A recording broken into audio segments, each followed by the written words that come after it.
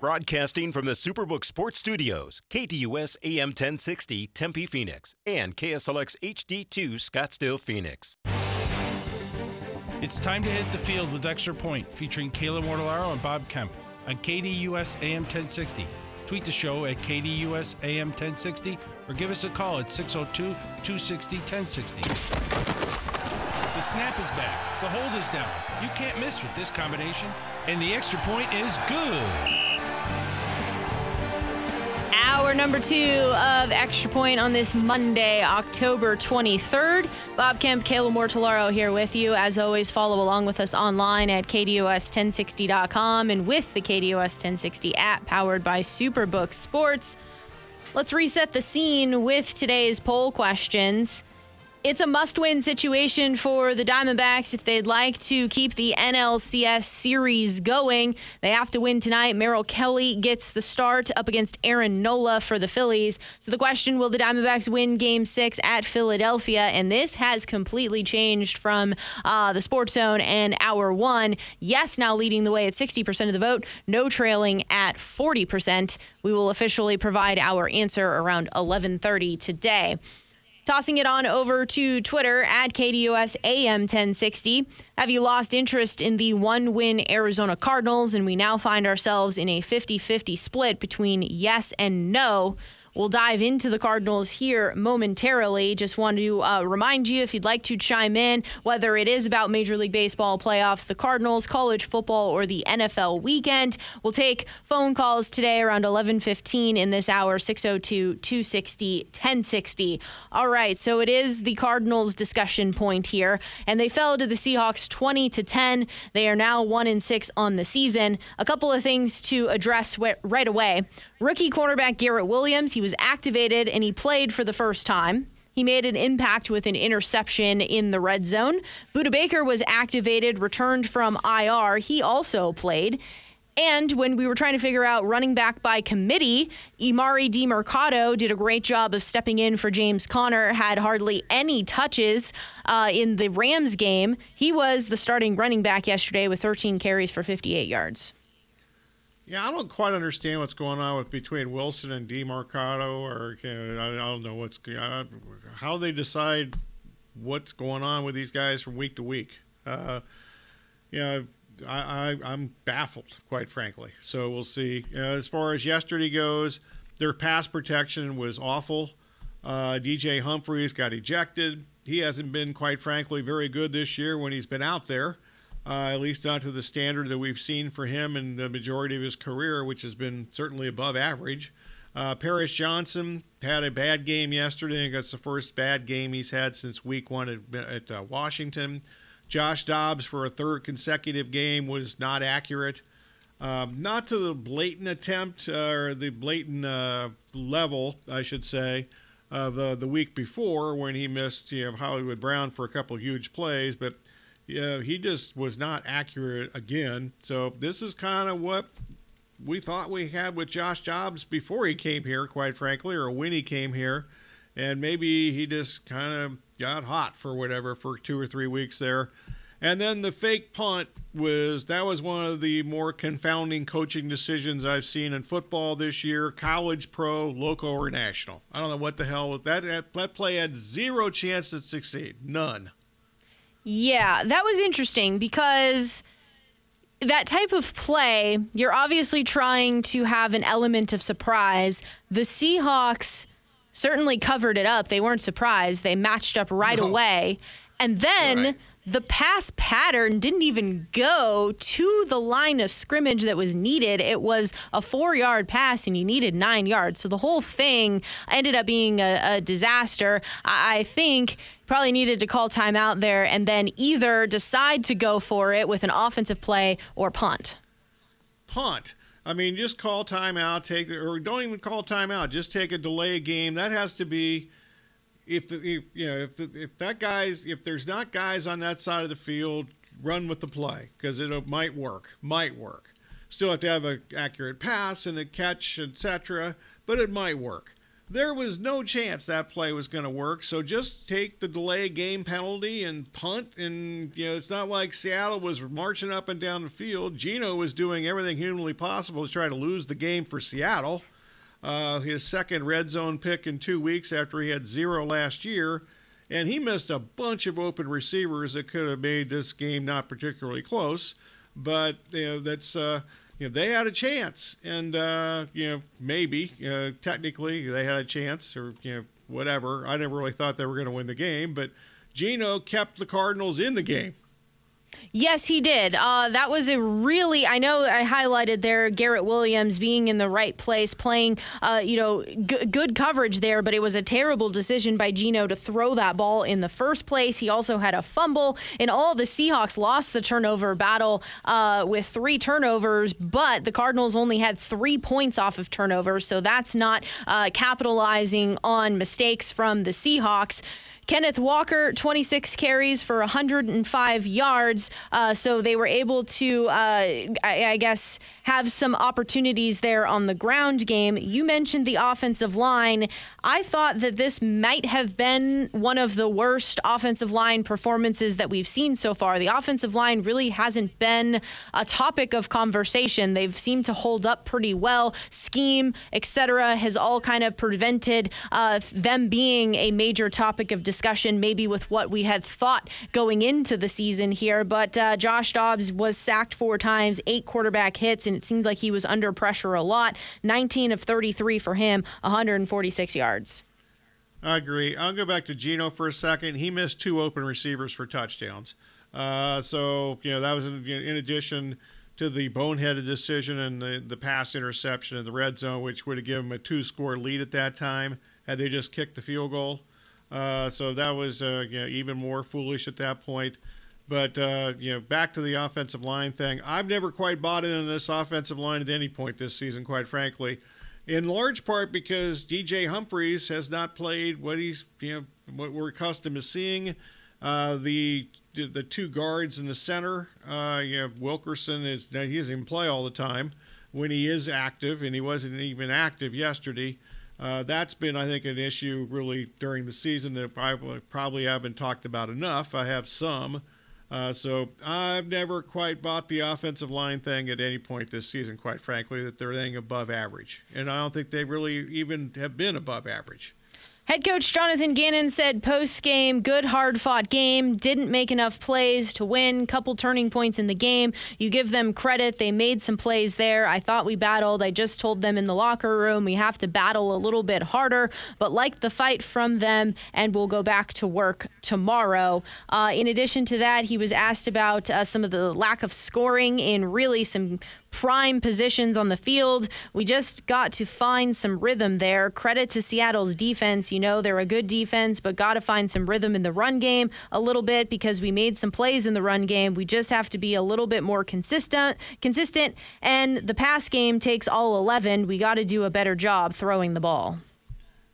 Well, you can just keep those quotes. I think those are from this week or last week or the week before. It's the same stuff every week. They're just not getting good, quite frankly. And are they going to win another game the rest of the season? Maybe I'm contemplating a poll question. Who's most likely to win another game this season? Arizona, the Cardinals, or Arizona State? And the Cardinals play several more games than Arizona State, so I would hope it's going to be the Cardinals. But look at their 2 schedules and tell me where you think they're not going to be favored to win any games, either of them, the rest of the season.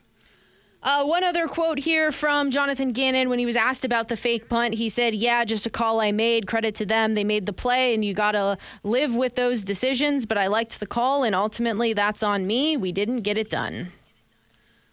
Yeah, he's blowing smoke here. I mean, this was something that they obviously had worked on, but there's got to be a way out of that call. I mean, it was obvious, and Jonathan Vilma pointed out during the broadcast that this play had no chance to succeed.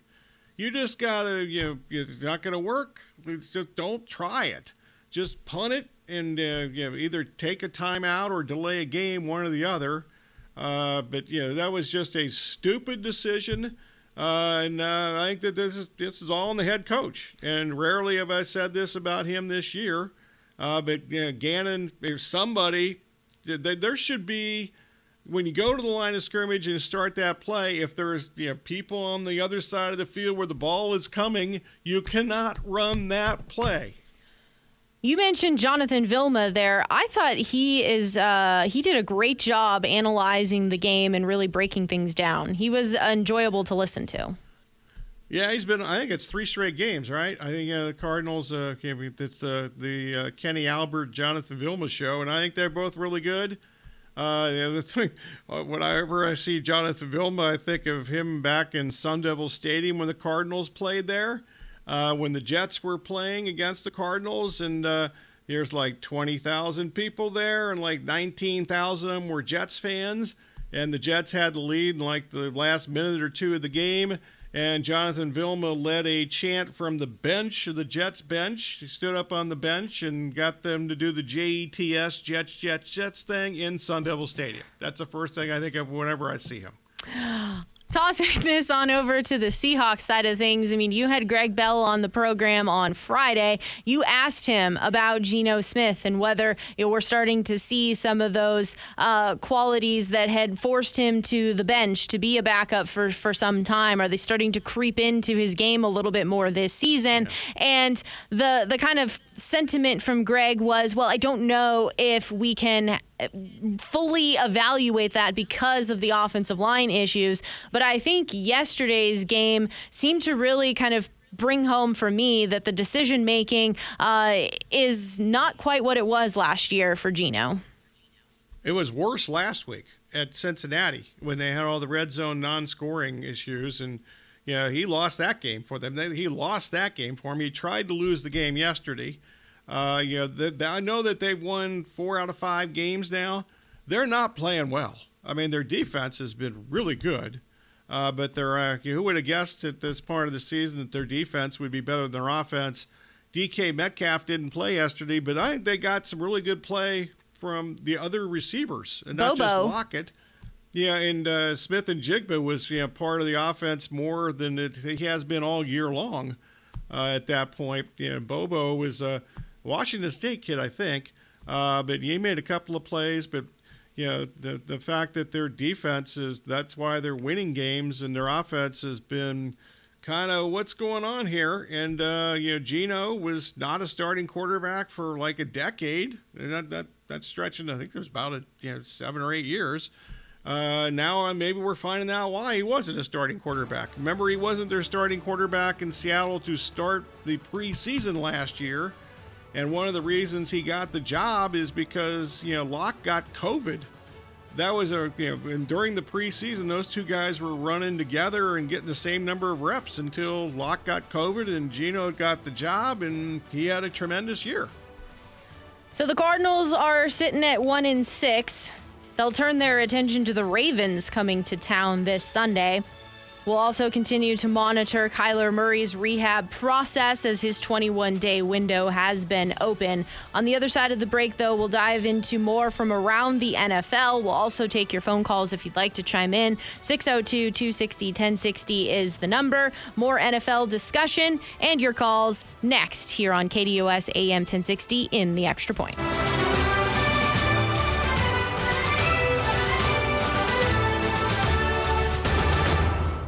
James Out West brings NFL, NBA, MLB, and local sports talk to you Monday night starting at 7 on KDUS AM 1060 and the KDUS 1060 app.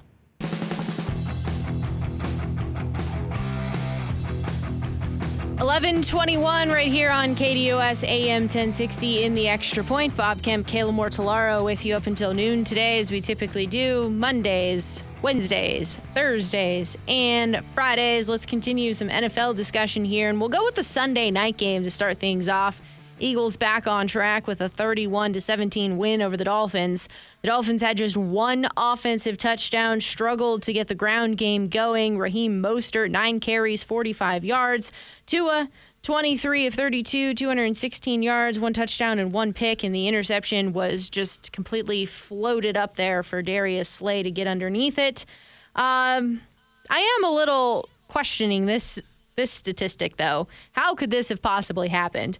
The Dolphins had 10 penalties for 70 yards, and the Eagles ended the game with no penalties. There was also a missed face mask call there on the game.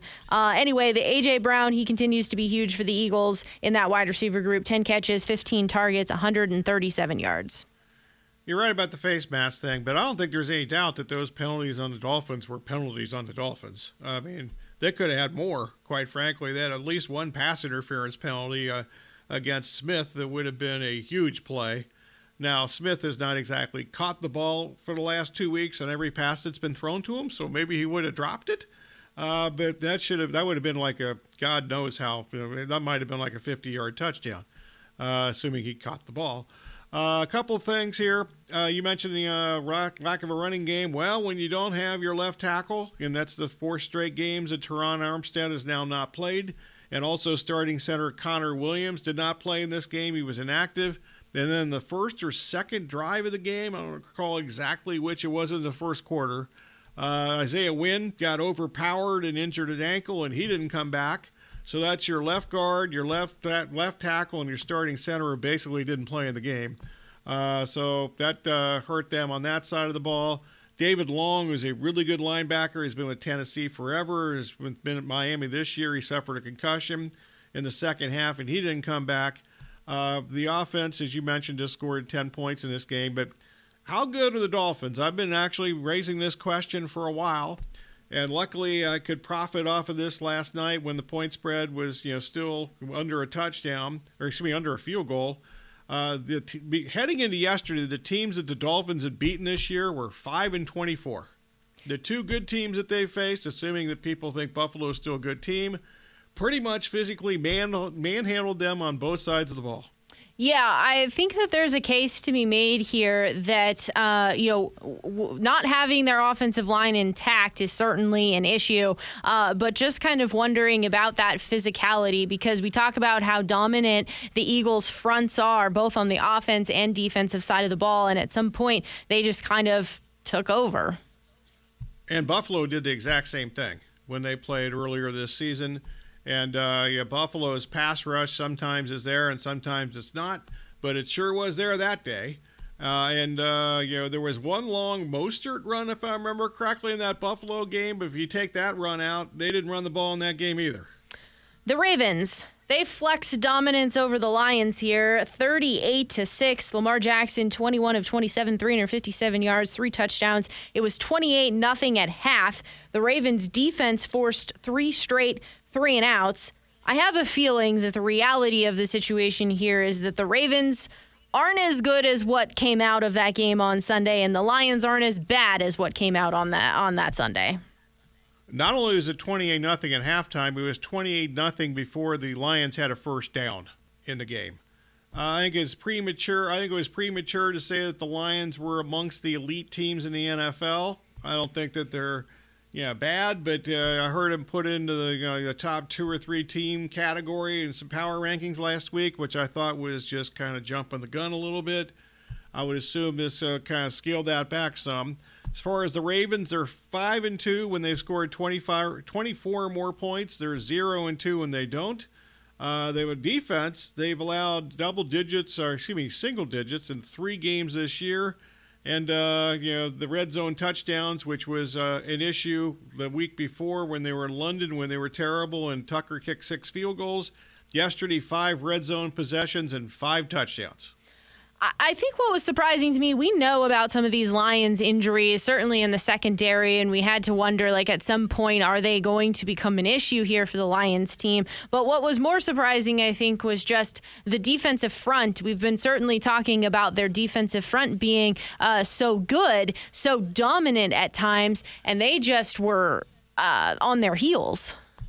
Yeah, I haven't quite been on the defensive front bandwagon like others. Aiden Hutchinson's had some really good games. He's had a couple of other games where he's been missing in action when he's been out there. And yesterday was another one of those games. So, moving on to the Browns beating the Colts 39-38. Deshaun Watson, he started, but he got hurt, didn't return. PJ Walker in.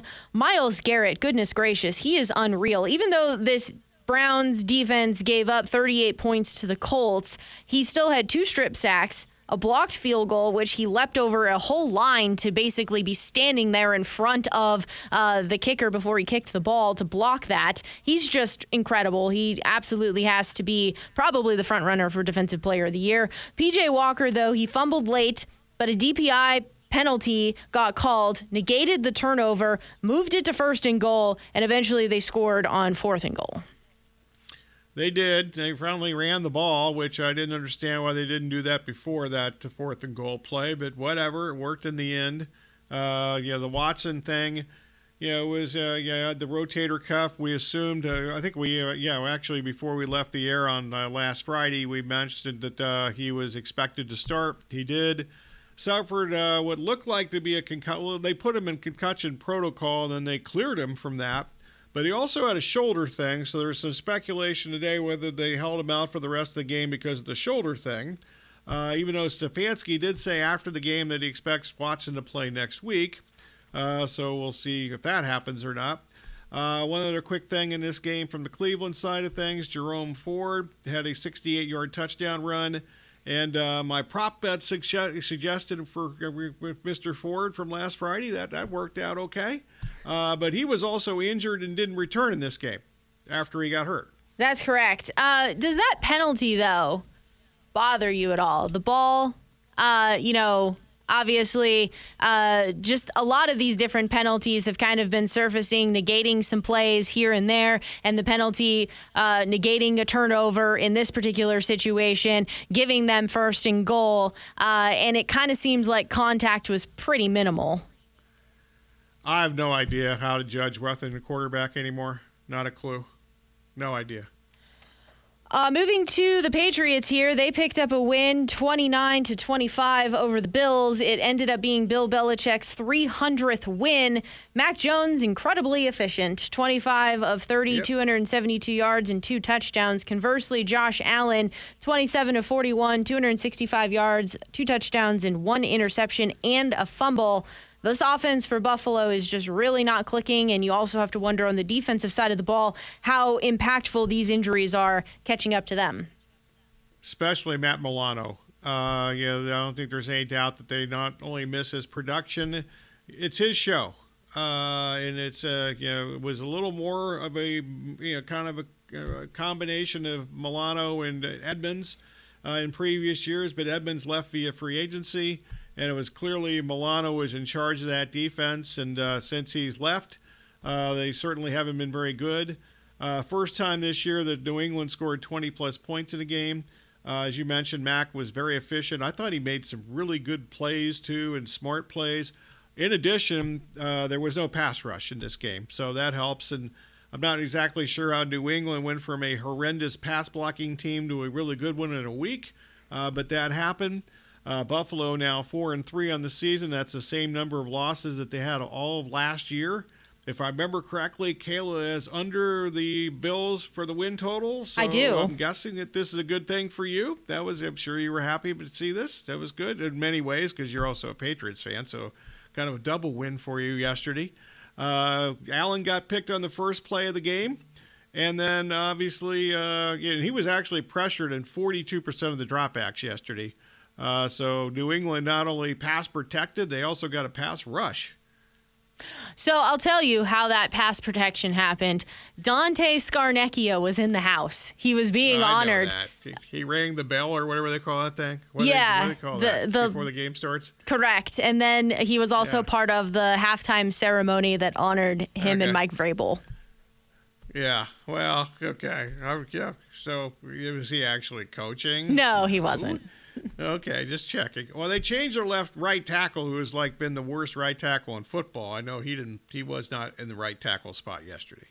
But I think for the Bills here, this certainly brings up a lot of question marks just about, what they can fine-tune on offense to really sustain some drives, get some points on the board. It's been struggles now for several weeks in a row. And, obviously we discussed the injuries, and there's nothing they can do on the injury side of things on the defensive side of the ball, but certainly on the offensive side of the ball, they aren't clicking.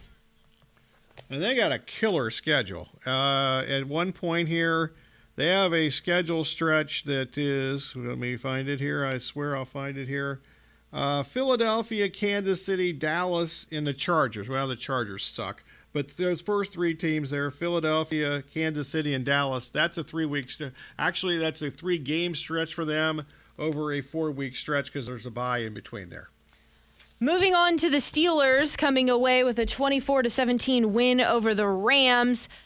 4th and 1, quarterback sneak, Kenny Pickett. He was clearly short, but was spotted a first down. The Rams had He is short. So. The Rams, they had no timeouts left, so they couldn't challenge because it was on the other side of the 2-minute warning.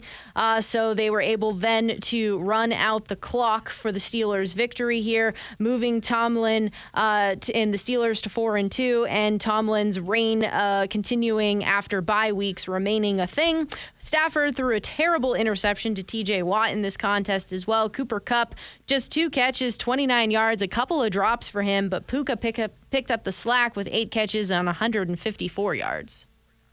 Yeah, completely opposite of the Rams from last week when they dominated the Cardinals in the second half. They actually led at halftime 9-3, but they did nothing in the second half of this game.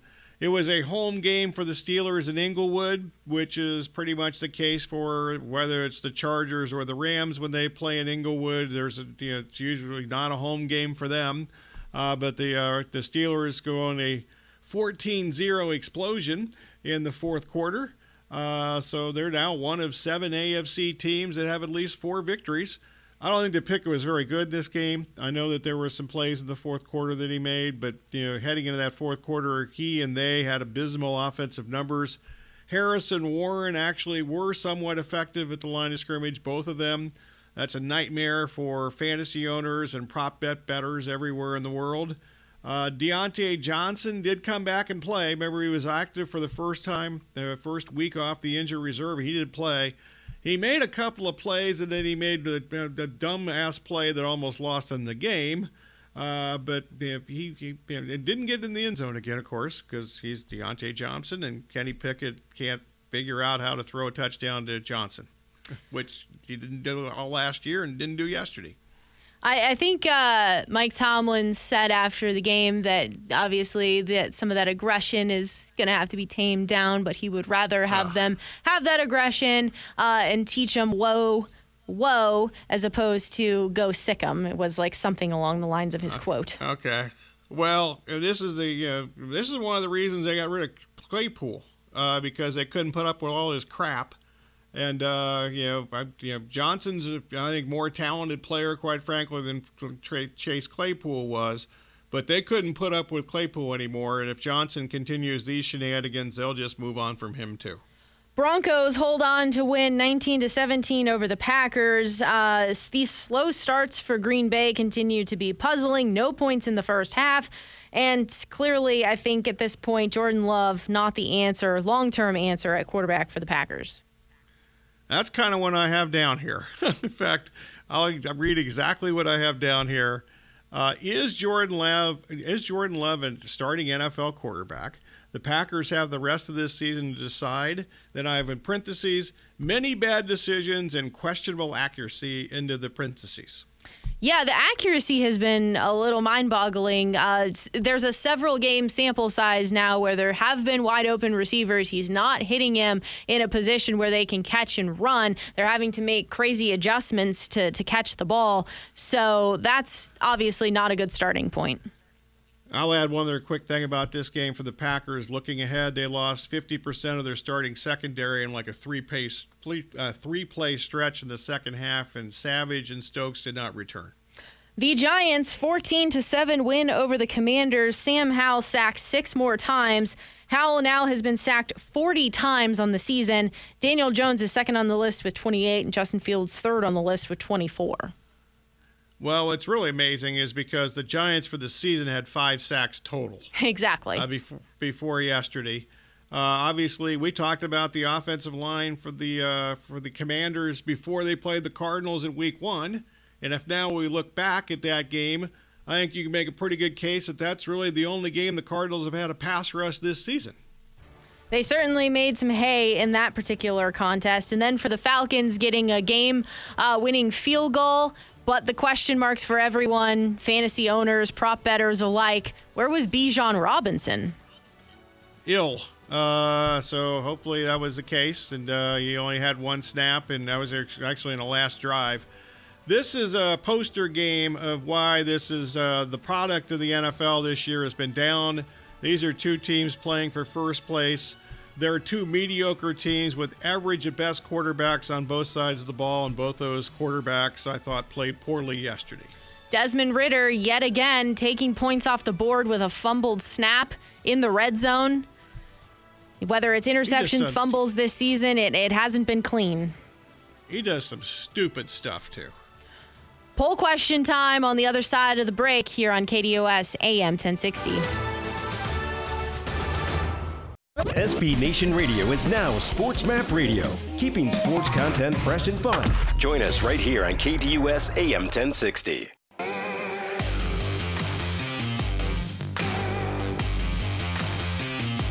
$11:41 here on KDUS AM 1060 on this Monday, October 23rd. Bob Kemp, Kayla Mortellaro with you up until noon today, as we typically do Mondays, Wednesdays, Thursdays, and Fridays. It's time to get into the poll questions for the day. And we'll start with the KDUS1060.com poll question, which involves the Arizona Diamondbacks. It's a must-win situation for the Dbacks, a Game 6 in Philadelphia against the Phillies. Will they win today, Bob? Yes or no? Well, we had this question on Thursday and Friday, and I was wrong on both of those games. If we did a show on Saturday, I would have been right about that particular game. But it's been 5 games in this series so far, and I've thought that the Phillies were going to win them all, and I think they're going to win today too.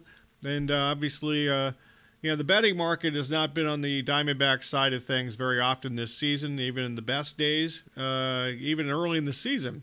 Really, the first half of the season, when they were winning games on a far more regular basis than they were in the second half, but the market has never quite bought into them, so I'm not surprised that the market is not on the Diamondbacks side here. This game opened at 165 on Saturday night, and I saw as high as 190 earlier today, and it's pretty much a consensus, at least in the state of Nevada, sitting at 170 right now as far as Nola against Kelly. But it's really difficult to win in Philadelphia, especially when Nola or Wheeler pitch. Also, I think it does help the Phillies a little bit that they've had a chance to rest their bullpen. I think the biggest question about this game, if they have a lead in the 7th, 8th, 9th innings, do they actually put Craig Kimbrell back in there? Because obviously the 2 games the Diamondbacks won, they basically beat him.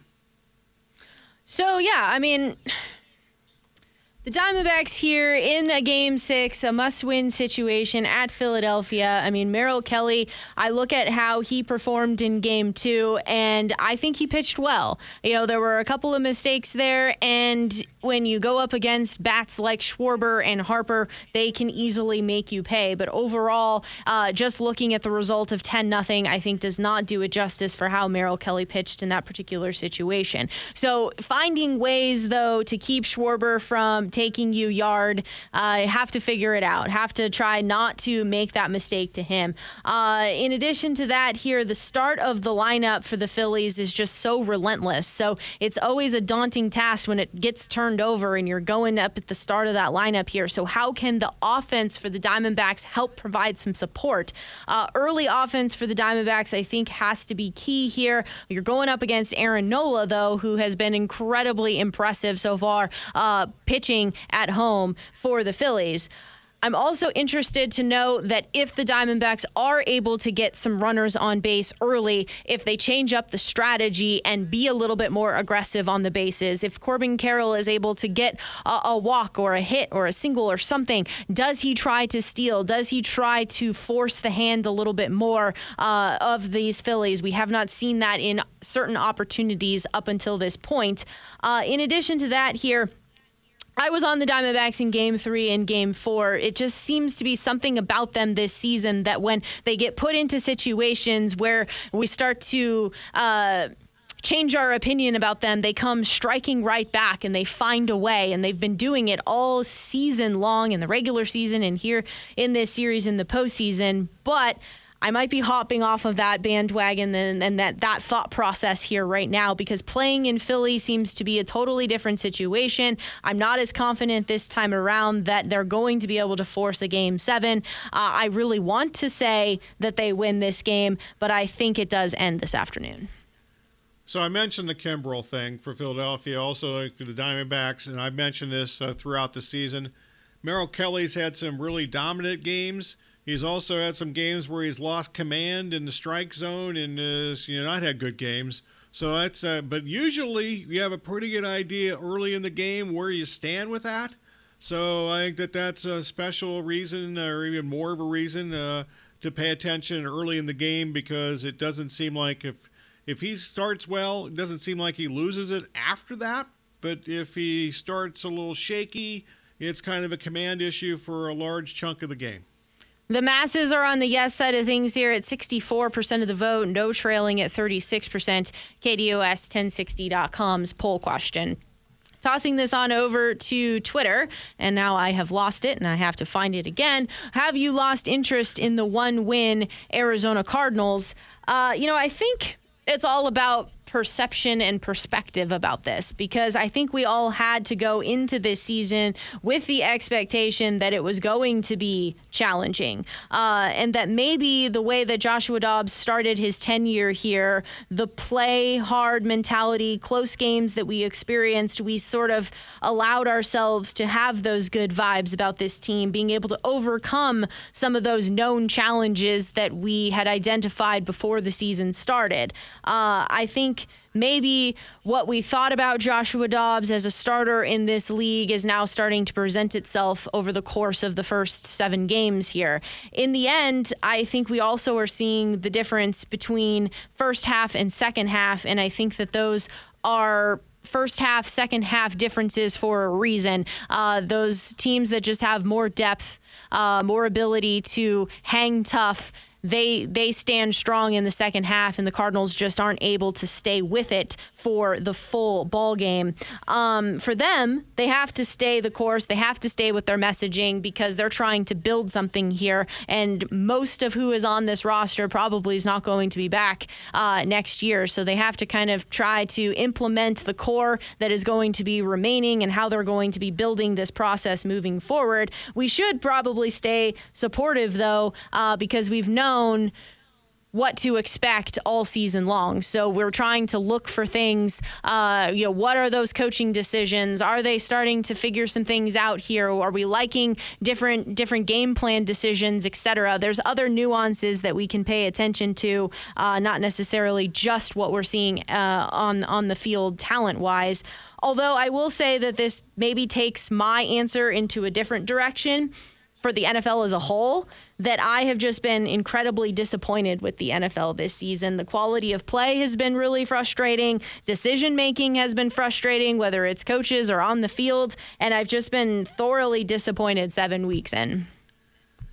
Well, I'm going to disagree a little bit that last thing. I actually was pretty much entertained yesterday. I think the 2 games that I thought were just kind of a waste of my time were Arizona and Seattle. That game was a torture to watch, and quite frankly, at this point of the season with the Cardinals, if I didn't have to watch them for a profession, I would not watch one down of them playing football. They're awful. We knew they were going to be awful. It's not going to get any better, because they unfortunately have to keep flipping the roster every week because they're just not very good. You mentioned core players. I'm not sure how many guys are on this roster that are core players in the long term. So I think that's something that I think that they maybe already determined to some extent, but we'll see. But they're just a bad team to watch. And if I were just somebody that were living in Maricopa County and not a talk show host that has to watch them play, I would not watch them play one down. The rest of the year, I'd be done. See you later. Bye.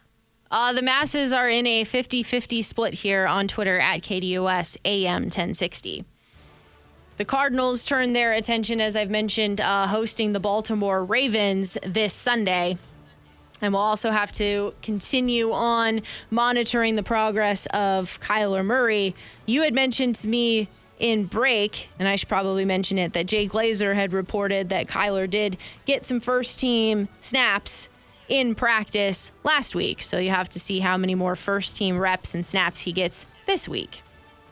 Yeah, and also the insiders, apparently, a couple of them reported yesterday that he would be playing in 2 more games. Whoever they play that week, the end of the 3-week window, that seems to be at least what they say.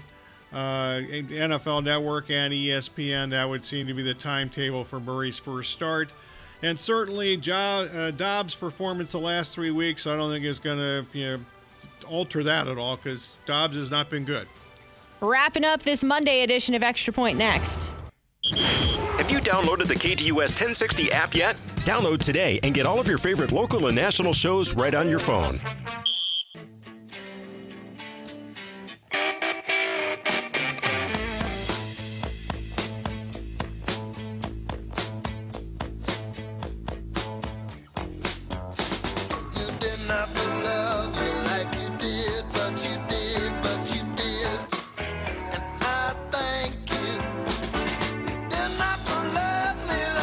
Segment of this Monday, October 23rd edition of the Extra Point right here on KDUS AM 1060, online at KDUS1060.com, and with the KDUS 1060 app powered by Superbook Sports. Bob, it's thank you time. As always, we thank you for listening. Special thanks to the callers, emailers, tweeters, texters, whomever and whatever else slipped through the cracks. Also our guest today, singular, Major League Baseball postseason update with Zach Kreiser from Yahoo Sports. Went through both series, and also Bob Melvin possibly becoming the next manager of the San Francisco Giants. And also, by the way, I won't be here tomorrow, but I'll be back on Wednesday at 9:15. We'll have our weekly fantasy football update a day later than usual. But still, there are some people that have waiver wires on Wednesday, so hopefully we can help those people off with John McKechnie from rotowire.com. And if you have your waiver wire on a Tuesday, we'll tell you whether you did the right thing or not on Wednesday. We'll go through that. Luckily, I haven't gone through the entire list yet, but I didn't see that many noteworthy injuries fantasy-wise yesterday in the NFL, not like the week before, which was a disaster with many key injuries. So that's hopefully less injury talk. That would be very nice for everything, fantasy and non-fantasy football. Sound of the Day courtesy of TBS, Fox, FS1, NBC, CBS, and also Tex 105.3, the Rangers flagship in Arlington, in the Metroplex in Dallas, etc. Special thanks, as always, to Kayla, Corey, and Aaron. And Kayla's going to tell us what's coming up next. Up next from noon to 1 o'clock, it is Sports Map Radio Network, followed by the Doug Gottlieb Show from 1 to 3, the Rich Eisen Show from 3 to 5, the Sports 2 with Dave Rooster Bierstein from 5 to 6, Monday Night Golf with Ray Adams from 6 to 7, and James Out West from 7 to 8 tonight. Diamondbacks Phillies, Game 6, Merrill Kelly, Aaron Nola, 2:07 p.m. on TBS. Game 7, in the ALCS, it's the Rangers and the Astros, Max Scherzer, Christian Javier, 5:03 p.m. on Fox. Monday Night Football, we haven't touched on that here. The 49ers are in Minnesota taking on the Vikings. Last I saw, 49ers -6.5, Vikings +6.5, over-under at 43. 5:15 p.m. on ESPN. Christian McCaffrey has a slight oblique tear, but is planning to play tonight. Deebo Samuel, he's out. He's expected to be out for at least 2 games with a shoulder injury. Trent Williams, at last look with an ankle injury, was listed as doubtful. Yeah, I think it's been reported this morning by Schefter that he's not going to play Trent Williams. So we'll see what happens with that. Obviously, the Vikings still have offensive line issues, and they haven't had their offensive line intact for 1 game this season, and apparently will not have that intact tonight. As for the Phoenix Suns, they start the season tomorrow at Golden State, 7 p.m. on TNT. To get the roster down to 15, the Suns waived Ish Wainwright. I believe last week they did that. And then reports yesterday from Adrian Wojnarowski that they're waiving Keon Johnson. He came over in the 3-team trade from Portland. So the Suns roster now down to 15. Wainwright, I believe, signed with Portland over the weekend. I think I saw that as well. So 2 games there in the NBA. The Denver Nuggets and the LA Lakers get the early game started, and then the Suns and Golden State going up against former point guard Chris Paul. Yeah, we'll watch the Suns games because we have to watch the Suns games. But will I watch a regular season game from start to finish this season and not involve the Suns? I would bet against it. Oh, goodness gracious. But anyway, the NBA is getting started this week. That will conclude things for us here in this Monday edition of the Extra Point. As Bob mentioned, no Sports Zone tomorrow. Returning with the Sports Zone Wednesday, 9 a.m., followed by the Extra Point from 10 to noon. Hopefully, we are discussing some fun things happening, and we know the World Series matchups. We'll know. How about a Game 7 for the Diamondbacks for tomorrow? That would be great, too. That would be great. That would be. Yeah, when I'm on Wednesday, hopefully I'm talking about a fun Game 7 today and a Game 7 from Tuesday. Yeah, that should be a ton of fun. I'll also have we'll force you into watching the Suns and Golden State, and we'll have a recap of what we think of the new look Suns. Yeah, that's tomorrow night, huh? Yeah, okay. That's tomorrow night. That'll do it for over or under for Chris Paul minutes in Game 1. That'll do it for this edition of Extra Point. Talk to you on Wednesday.